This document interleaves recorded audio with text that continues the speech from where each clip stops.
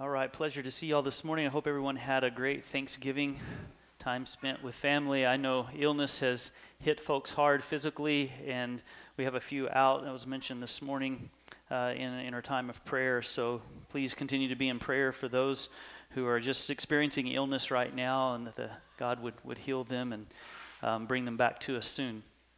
Turn in your Bibles with me to 1 John chapter 2. I'm going to ask Jeremy what I forgot this morning. Yeah, okay. You got it. The prize goes to him. I think they talked at men's Bible study about getting me a boat anchor or something and attaching glasses. What strength are these? 30-30, all right, yeah. Okay, wait. Things are a little fuzzy here. I don't know. That's the good thing about a computer. You can take that zoom function and you can blow it up. So bear with me here as I might be struggling through my notes a little bit this morning. Hopefully you've made your way to 1 John chapter 2. I want to thank the worship team for just bringing those songs to us this morning, as being our prayers and our worship unto God. And Stephen is still involved in coordinating and in planning the music that is brought to us, even though he's not here.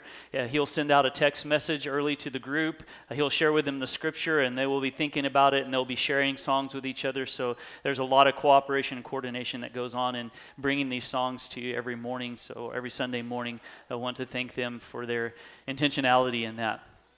All right, so hopefully if you've made your way there to the scriptures, the book of 1 John, beginning in chapter 2 and verses 1 through 6 is going to be our time of study this morning.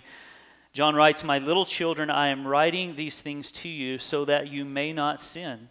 But if anyone does sin, we have an advocate with the Father, Jesus Christ, the righteous. He is the propitiation for our sins, and not for our sins only, but also for the sins of the whole world.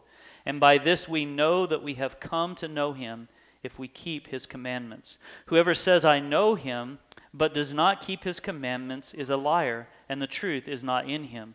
But whoever keeps his word, in him truly the love of God is perfected. By this we may know that we are in him. Whoever says he abides in him ought to walk in the same way in which he walked." So we read the word of the Lord, and now let's turn to the Lord of the word once more in prayer, and asking for his Holy Spirit to instruct us during this time.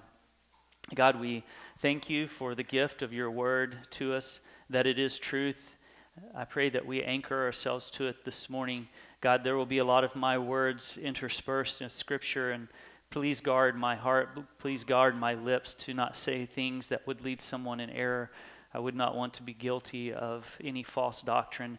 Lord, we just want to trust in the essence of your truth to guide us, and also trust in your Holy Spirit who abides in all of your children to help us in our understanding of your word.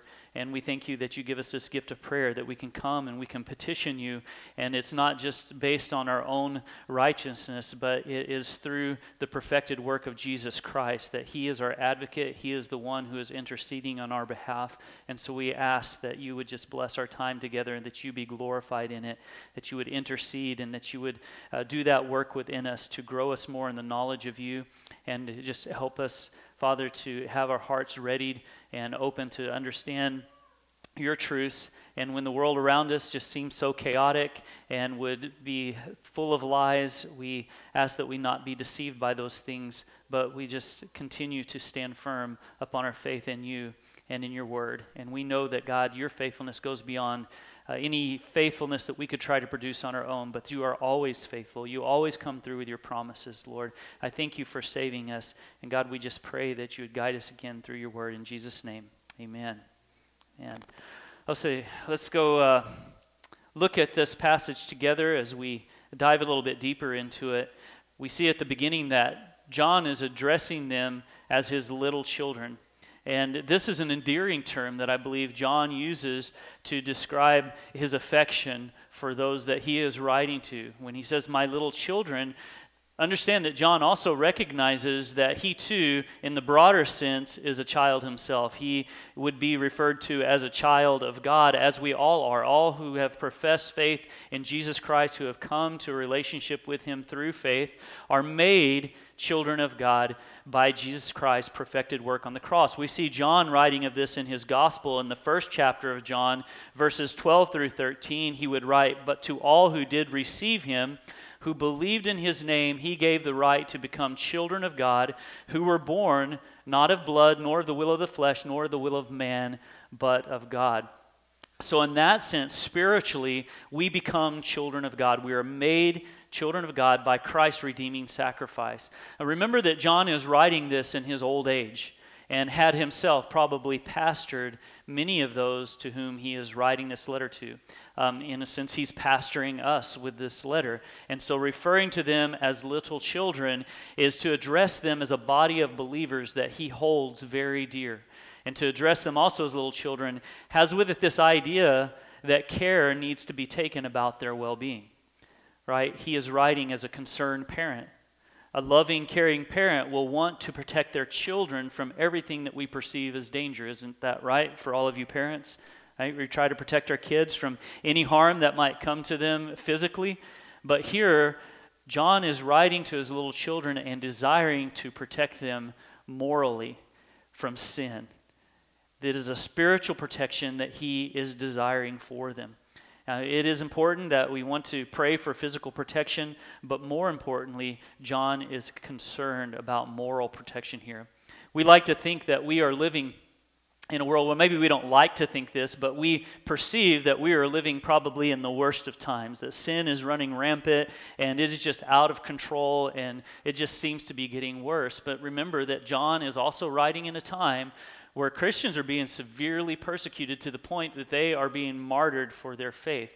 It is even said by historians, this isn't scripture, that John himself was boiled in oil in an attempt to kill him for professing Christ as his Savior. I mean, this is a time where Christians are being fed to the lions, and so they are undergoing severe persecution such that none of us have really experienced that type of persecution. Also, because Gnosticism, this false doctrine that we have talked about before, was also running rampant, that it is giving people an excuse to just sin all the more. If we're not responsible for what we do in our flesh, then why shouldn't we just go on sinning if we're going to get saved anyway? That's kind of what Gnosticism professed. So understand that John is writing to these people who are deceived by this false doctrine and are just going out sinning willingly and not thinking that there's any repercussions to that. So it's not that he's writing in a time that's any different from ours. If anything, it might be even morally worse than what we are seeing around us today. Now, we are seeing a decay of society going on around us, but know that John is writing in just as sinful of a time as we are living in today. So of most concern to John is to protect his little children from sin. And that's what he writes to us. In Proverbs, the wisdom of Solomon tells us that we are to train up a child in the way that they should go so that when they're old, they will not depart from us. So you can see that John, in a sense, is doing that for us here when he says, "My little children, I am writing these things to you that you may not sin." That you may not sin. And last week with Ray's message, we saw how seriously we should take sin when we do sin. That we come to God in agreement about our sin. He knows it all. We can't hide it in our heart, even if as much as we try to hide it from others and try to tuck it away and keep it hidden, God knows the human heart. He sees our condition. We're like an open book before Him. He wants us to confess it before Him. He'll confront us with our sin, and we need to agree, yes, God, I understand. That is sin. Your word tells me that is sin. I need to confess it before you. And also what we saw there is that the damaging thing of sin is that it separates us from God. It breaks communion and fellowship with others. It ruins relationships. We can see signs of sin in one's life outwardly, and we can certainly experience them spiritually as well. Why would we not want to take our sin seriously? That's why John is coming really at this very hard, and he wants and desires that we as little children, those who he's teaching and ministering to, that we are protected from sin, that we may not sin. But then there is a but statement here. He says, but if anyone does sin, we have an advocate with the Father, Jesus Christ the righteous. That's the second half of verse 1. And it recognizes that perfection cannot be attained by any of us. But it doesn't mean that we go on sinning, that we go on practicing sin, is how John will describe it. That we live a lifestyle that is consistent with a sinful life. And last week also Ray taught on verse 8 of chapter 1. And we see where John recognizes here that there will be times where we as believers will stumble. He says in verse 8 of chapter 1, if we say we have no sin, well, we deceive ourselves and the truth is not in us. We do have all the resources that we need for victory in Jesus Christ, to victory to overcome sin. As believers, we keep persevering to overcome that sin in our life. We take strides in putting that sin to death and no longer walking in it. But there are going to be times where we sin, and this is what John seems to be addressing here. For him to say that we're little children of God, this is for believers who stumble in sin. You're a child of God because your sins have been forgiven. But what happens when I do sin? What happens when we do sin? We go to Jesus, is what John is telling us. Go to Jesus. Why do we go to Jesus? Because he is the advocate that we have with the Father. He is Jesus Christ the righteous, and he is our advocate. So let's look a little bit at what this means for us.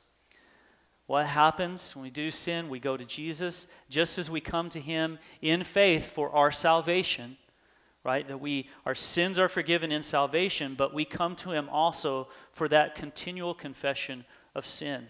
Because when we do sin, which we will as believers, we need an advocate with the Father, and that what Jesus has become for us in salvation. He is the one who has bought the right to go before the Father on our behalf. We couldn't on our own. We couldn't come to the Father, but Jesus is our advocate. And this Greek word for advocate is parakletos. Parakletos. And it's to be called to one's aid. And the definition is an advocate. You might hear it also interpreted as an intercessor, a consoler, comforter, helper. And it's two words put together in Greek. There's parakletos, and para means with or someone who is close beside. When Jesus says that in John 14, he will send his Holy Spirit, the helper, to be with us, it is someone who comes along who is close beside us. And then he also says the Holy Spirit will be in you. But that word para, to be close beside, is combined with kaleo, which means to make a call, to come close beside and to make a call. And so properly, it's a legal advocate who makes the right judgment call because he is close enough to the situation. Because Jesus being God, he understands everything about us. He too knows our heart. And in New Testament times, this word parakletos was the word that you would use to say someone is an attorney or someone is a lawyer, someone giving evidence that stands up in court. But it's used exclusively by John. It is used 4 times in the Gospel of John, and it's used once here in 1 John chapter 2, verse 1 that we're reading. So Jesus is our advocate, the one who comes alongside and he stands in our defense. He ever lives to make intercession for us continually for those who have been saved. This connects well with Ray's message about the conflict that we have with sin, or the denial thereof. For one who say they don't sin and they're really being a liar, everyone is going to sin. This is telling us how sin is resolved. This is the advocate who helps us. So, Jesus is the ultimate remedy for our sin at salvation, and Scripture tells us that he continues to make intercession on our behalf with the Father. Look at Hebrews 7:25. Hebrews 7:25.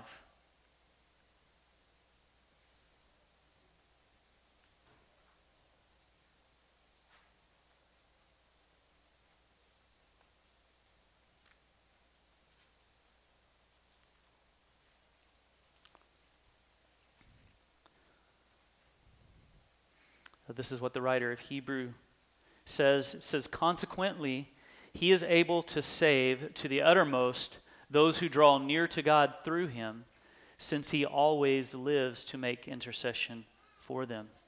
This is Christ seated at the right hand of Father, making intercession on behalf of the believers. And many teachers of the Bible, including myself, will refer to the courtroom scene. Right, to maybe make an analogy for you where an attorney is building a defense case for their client and speaking on their behalf. And there are some appropriate applications to make here, of course, and that's why I continue to use that. But understand that Jesus is so much more than just a defense attorney that we might have in a human courtroom. See, when he makes his defense, Jesus does not maintain our innocence, but he acknowledges our guilt. Right? He doesn't try to spin the truth a little bit like a defense attorney probably would today and get paid very well to do it, or try to dismiss our wrongdoing altogether, but rather Jesus acknowledges that we are sinners, and we must agree with that and acknowledge that we too are sinners. And I've never seen in a courtroom scene the judge declare a defendant innocent, though knowing he is guilty, and then taking the advocate for them, their lawyer, into incarceration and then executing that lawyer on their behalf. But that's what God has done for us. 2 Corinthians 5:21, what does it say? For our sake, he made him to be sin who knew no sin, so that in him we might become the righteousness of God. This is Christ, our advocate. We were not the righteousness of God. In our sin, there's no way our righteousness could even appear before God without us just being killed altogether. We cannot stand under God's wrath in our own righteousness. To him it is like filthy rags, is what the scripture tells us. But we needed the one who was righteous. John says that we have an advocate with the Father, Jesus Christ, the righteous. Jesus Christ, the righteous. It's like John is making a declaration of fact there. Jesus was the only one worthy of both being our advocate and paying our penalty that could satisfy his heavenly Father, because he was absolutely righteous, because he was God. And then our sins were transferred to him. It's that imputed sin to Christ so that his righteousness might be imputed to us by a genuine confession and repentance of sin, so that in him we might become the righteousness of God, as is stated there in 2 Corinthians 5:21. And it is the only way that we can have a right standing before a holy God. Now, I've gotten a little bit ahead of myself in my notes here. And I did buy a new computer, and one of the features I didn't get is the ability to use my finger to scroll through it. So I'm having to use this funky little mouse here. All right. So let's look at verse 2. It says that he is the propitiation for our sins. So he's our advocate. Right, we've talked about that, and he's also the propitiation for our sins. And not for ours only, but also for the sins of the whole world. Let's do a little more of a Greek lesson here with this word propitiation. It's the Greek word hilasmos, and it means a sin offering. A propitiation of an angry God. It's an atoning sacrifice. Hilasmos also means properly propitiation, an offering to appease or satisfy an angry or offended party. God is offended at our sin. Mankind has sinned against a holy God, and he is perfectly holy, and therefore any sin that we commit is an offense to our holy God. And we need an atoning sacrifice. And it is Christ's atoning blood that appeases God's wrath on all confessed sin. By the sacrifice of himself, Jesus Christ provided the ultimate propitiation. And John goes on to say that this is not for ours only, but also for the sins of the whole world. So he's a propitiation for our sins, and not for ours only, those who have come to faith in Jesus Christ already, those who are called by John to be his little children, but it is also for the sins of the whole world. Christ has made a way that is available to all who will come to him by faith. He is the all-satisfying propitiation. Right? No one could have propitiated our sinfulness like Jesus Christ. He is called the perfect Lamb of God. He is the only one worthy. And that his sacrifice was sufficient to take away the sins of the whole world was good enough for all, yet we also understand that the whole world is not saved and not in fellowship with God. See, atonement does not equal forgiveness. Those two should not be confused. There's atoning There's the atonement, and then there's forgiveness. And one commentator source puts it this way, and I understand this is not scripture. This is commentary, but I think it draws us a finer point on this. It says, this announces to the world that God has taken care of the sin problem by the propitiation of Jesus Christ. Sin need not be a barrier between God and man if man will receive the propitiation God has provided in Jesus. The scripture tells us that Christ's power is infinite, that it is all sufficient, it's all satisfying to God because it was God himself come down to man in the flesh. In Colossians, chapter 1, verses 16 through 17, where we studied the sufficiency and the supremacy of Christ. This is what it says there, for by him all things were created in heaven and on earth, visible and invisible, whether thrones or dominions or rulers or authorities, all things were created through him and for him, and he is before all things, and in him all things hold together. We see there that Christ being God, that he is supreme, that he is sufficient to save, and that Christ's death satisfies fully and eternally the demands of God's wrath for those who will believe.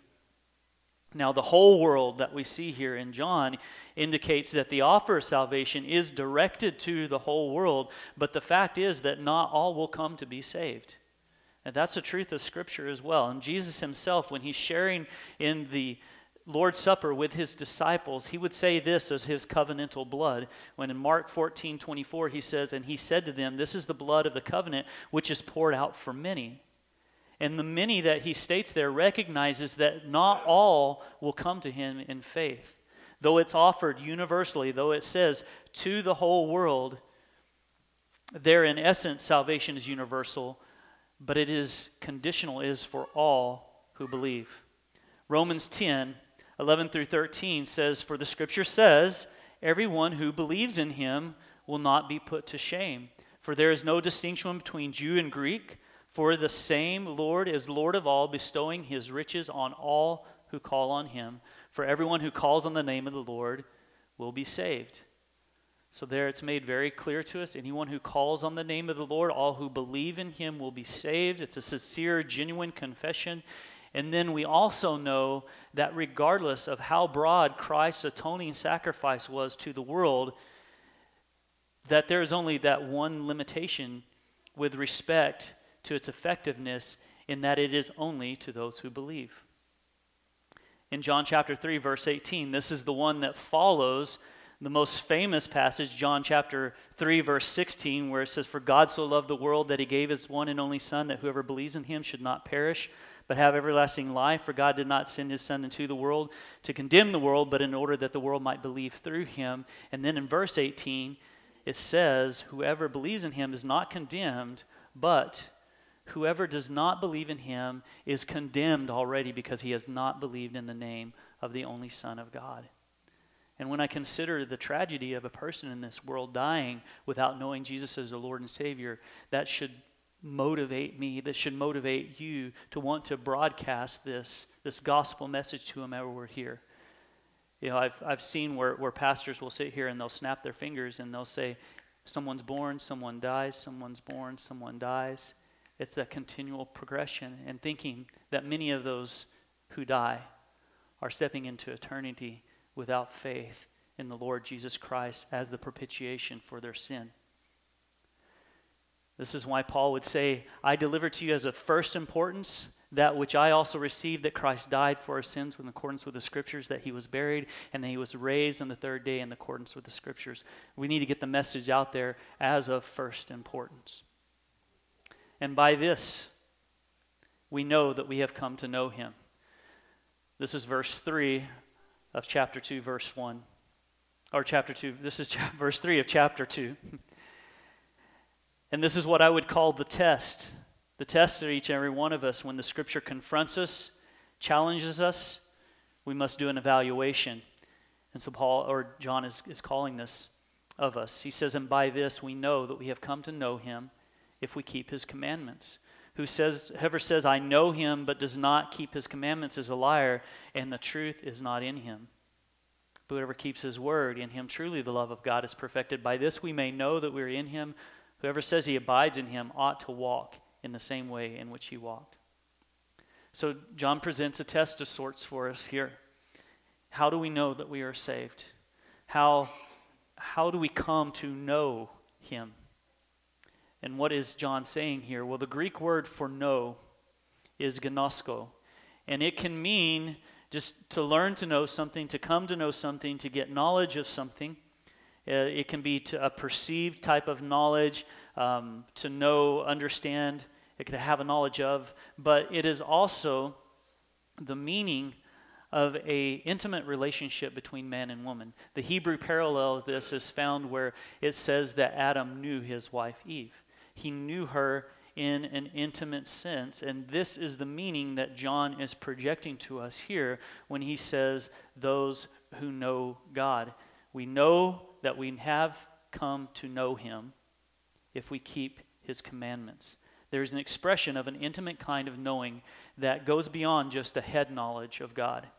That we have many that will give an assent to God and say, yeah, I know God, but then, it comes down to, do you call him Lord of your life? Have you put your faith in his one and only Son, Jesus Christ? Because to know God in a saving way means that you have an intimate knowing of him as your Father. It's to go beyond the head knowledge and to be perceived in the heart. It's a deeper spiritual relationship, and that is what John is describing here to us. It is one who is saved. It is one thing for us to know God, but it is quite another thing for him to know us.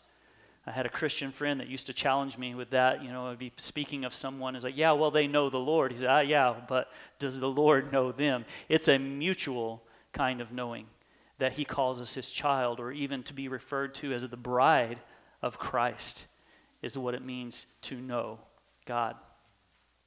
There is a qualifier to knowing him, though. If you truly know him, how is it that we know that we are saved? Do we keep practicing his commandments? Does your sin grieve you? Are you burdened by it until you confess it to God? And there are many that go around claiming to be followers of Jesus Christ, but then by their life, they don't demonstrate any practice of keeping God's commandments. I've seen products of what I will call easy believism, where one walks away from what I'd call a salvation experience and never give thought to obedience to God.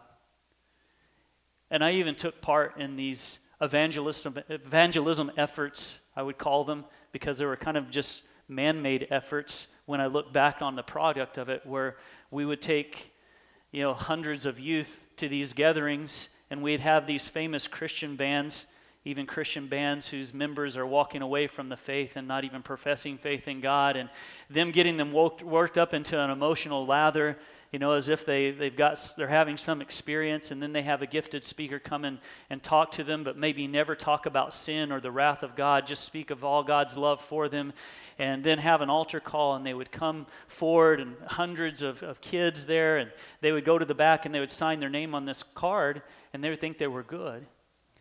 And then the next day, walk out the door and just go on living their life as if there hadn't been any heart change whatsoever. And it grieves me to think of this. Now, I admit that there were probably those who professed a genuine faith.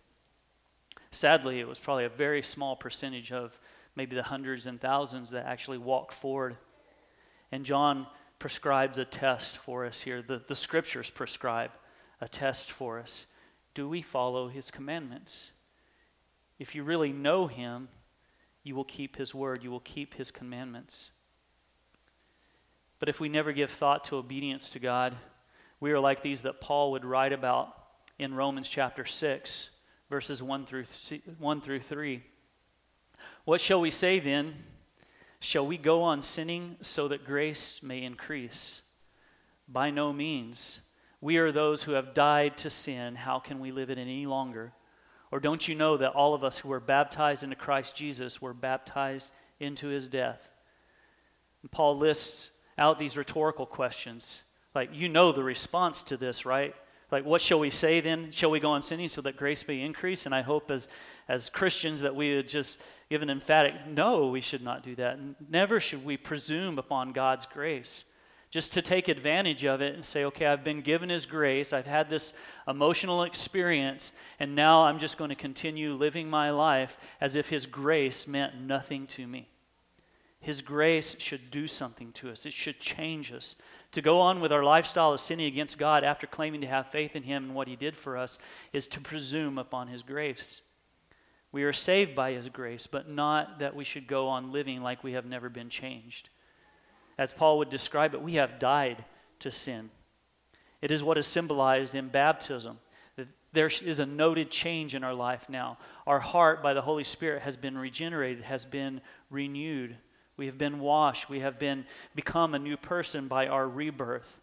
And therefore, there should be a noted change.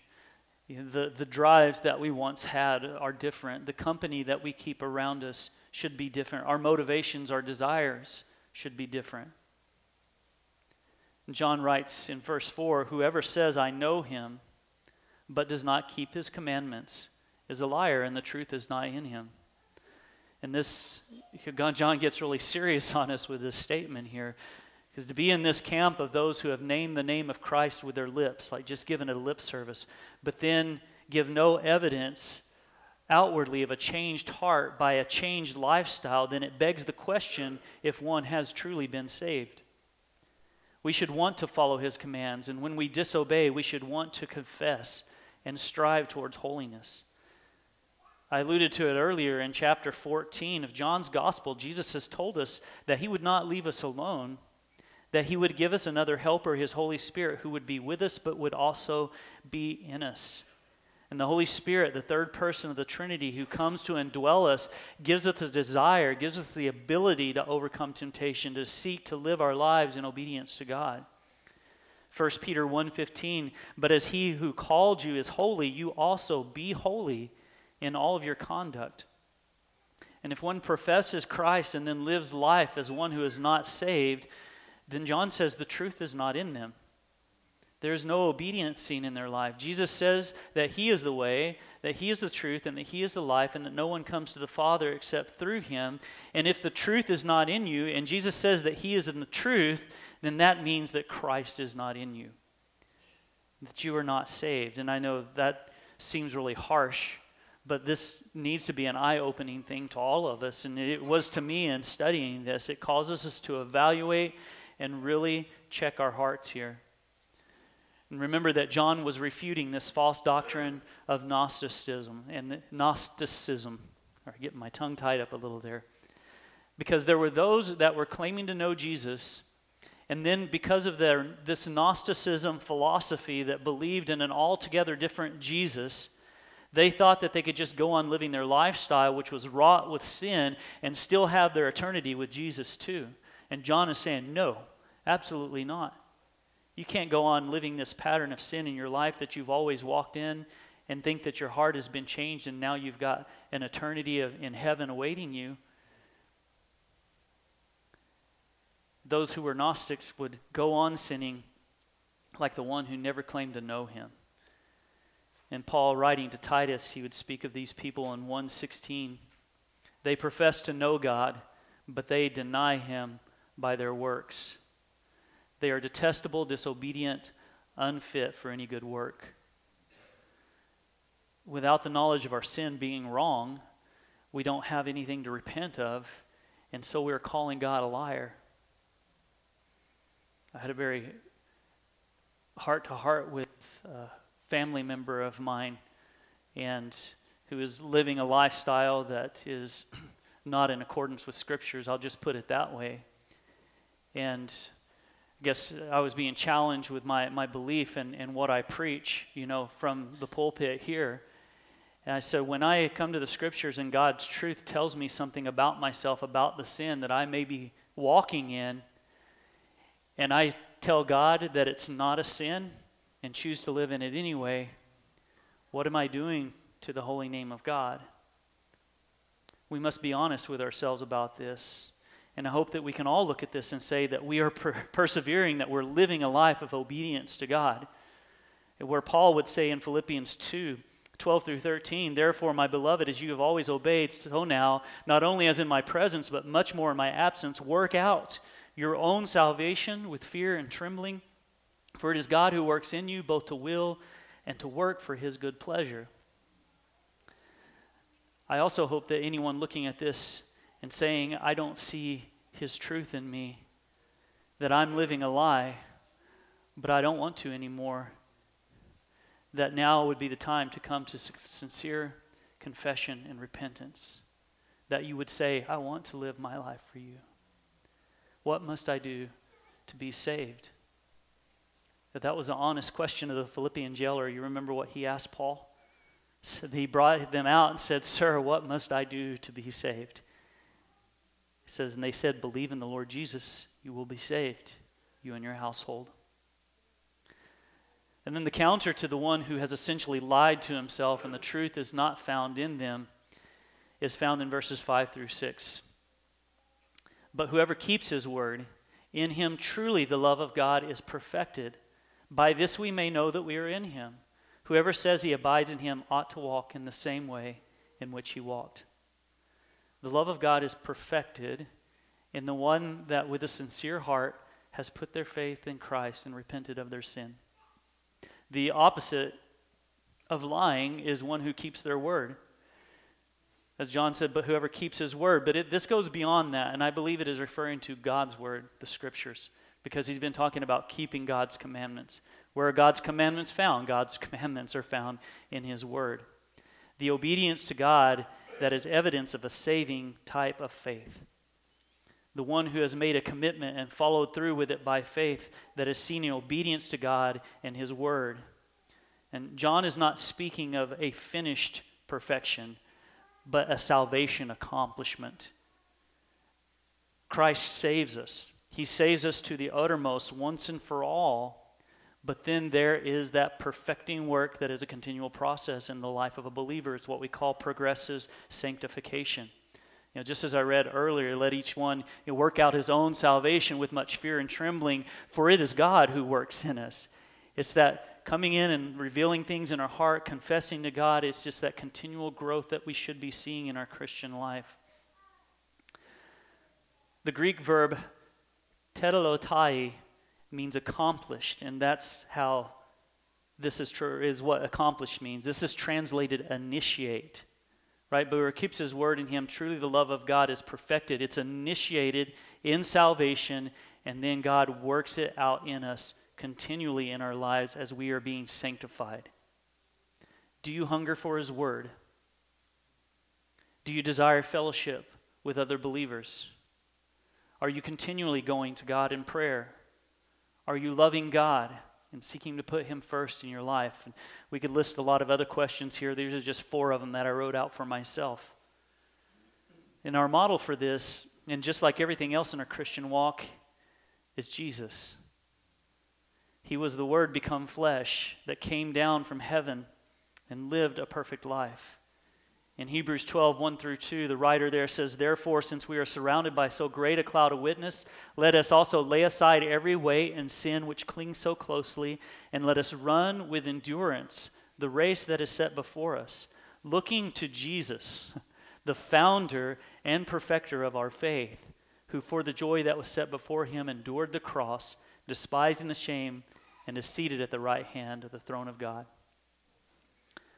The end part of this that John writes says, whoever says he abides in him ought to walk in the same way in which he walked. What did the writer of Hebrews says? He's the founder and he's the perfecter of our faith. So we're not going to look to Ray to be that for us and try to follow him. We should set a good example as other believers, but ultimately we look to the one who's the founder, or as some translations say, the author and the perfecter of our faith, Jesus Christ, the righteous. The one who puts their trust in Christ is like the branches that I talked about last week with the kids. There's where John will use that word abide again. It's found in his gospel in chapter 15, verses 4 through 5, where he says, abide in me and I in you, as the branch cannot bear fruit by itself unless it abides in the vine, neither can you unless you abide in me. I am the vine, you are the branches. Whoever abides in me and I in him, he it is that bears much fruit. For apart from me you can do nothing. That word abiding has with it the idea of remaining in him. It's not a relaxed kind of laziness. It's like, okay, I'm just going to sit back, let God do all the work. Well, the Holy Spirit within us will not allow us to do that. We remain in him, but there is now an energy, in a sense, that is obtained because we are tapped into the source of our spiritual life, our spiritual sustenance, and it is Jesus Christ. Can we achieve righteous perfection in everything we do? No, only Jesus could do that. We are not God, but because he came and set an example for us, we are going to do our best. We are going to persevere to follow him as our perfect role model. And because we have his life in us to help us in our weaknesses, knowing we have our Parakletos, the one who comes alongside and understands and calls out for us, the one, Jesus Christ, our advocate, our great high priest, he established the perfect pattern that we are to follow. And if anyone claims to know and abide in him, then it will work itself out in obedience to his commandments, to his word. There will be a passionate love for truth and love for the Lord of truth. Let's go to him in prayer. Father, we thank you for this time in your word. God, we thank you for the gift of your Son, Jesus Christ, who is our advocate, who is the propitiation for our sin, and not just ours only, to the whole world. There's been a lot of things that I've had to really check myself on here, Lord, and I thank you for your Holy Spirit moving in my heart, and I pray that right now you're moving in the hearts of those here to help us evaluate ourselves against these truths that we find in your word. Are we truly following your commandments? Are we seeking to know more about you? Are we desiring and hungering for your word? Are we spending time in prayer? Are we desiring fellowship with others? And God, for many of us, we may be challenged by different things here. Maybe we're clinging to a sin that we just want to hold on to, but we know it's wrong, Father, and we know that this habitual sin just needs to be confessed before you, and that we have all the resources that we need in a relationship with Jesus Christ to overcome that. And God, I just pray that anyone here that has not know you, has not professed sincere faith, has not seen this worked out in their lives in genuine obedience to your word, God, that right now you would move in a saving way on their heart to draw them unto you, God, to help them to be cognizant and to have an awareness of their sin before you, that they know that your wrath is coming for them, Lord, but that they know that they have one who is able to save them to the uttermost, Jesus Christ, the righteous. And Father, help them to confess that sin to you, Lord, and to turn from that sin in faith towards you and all that you have done through Jesus Christ, and to recognize that they have his life now in them and that they do have the ability to overcome and to persevere. Help us to be faithful, to come alongside others and to share this with them, and Lord, to mold and shape and pattern our own lives after you, our perfect example. May you be glorified in everything that we do, Lord, in our comings and our goings. When we leave from here, may we see the importance of those that are lost around us, and just have that motivation to know that there is an eternity waiting for those who profess a faith in you, eternity with you. But Lord, there is also an eternity apart from you in hell. And God, that we should not want that anyone should perish there, but we want that all would come to know. And Lord, just help that to be our motivating desire in our life. We thank you and we praise you. We ask all this in Jesus Christ's name. Amen.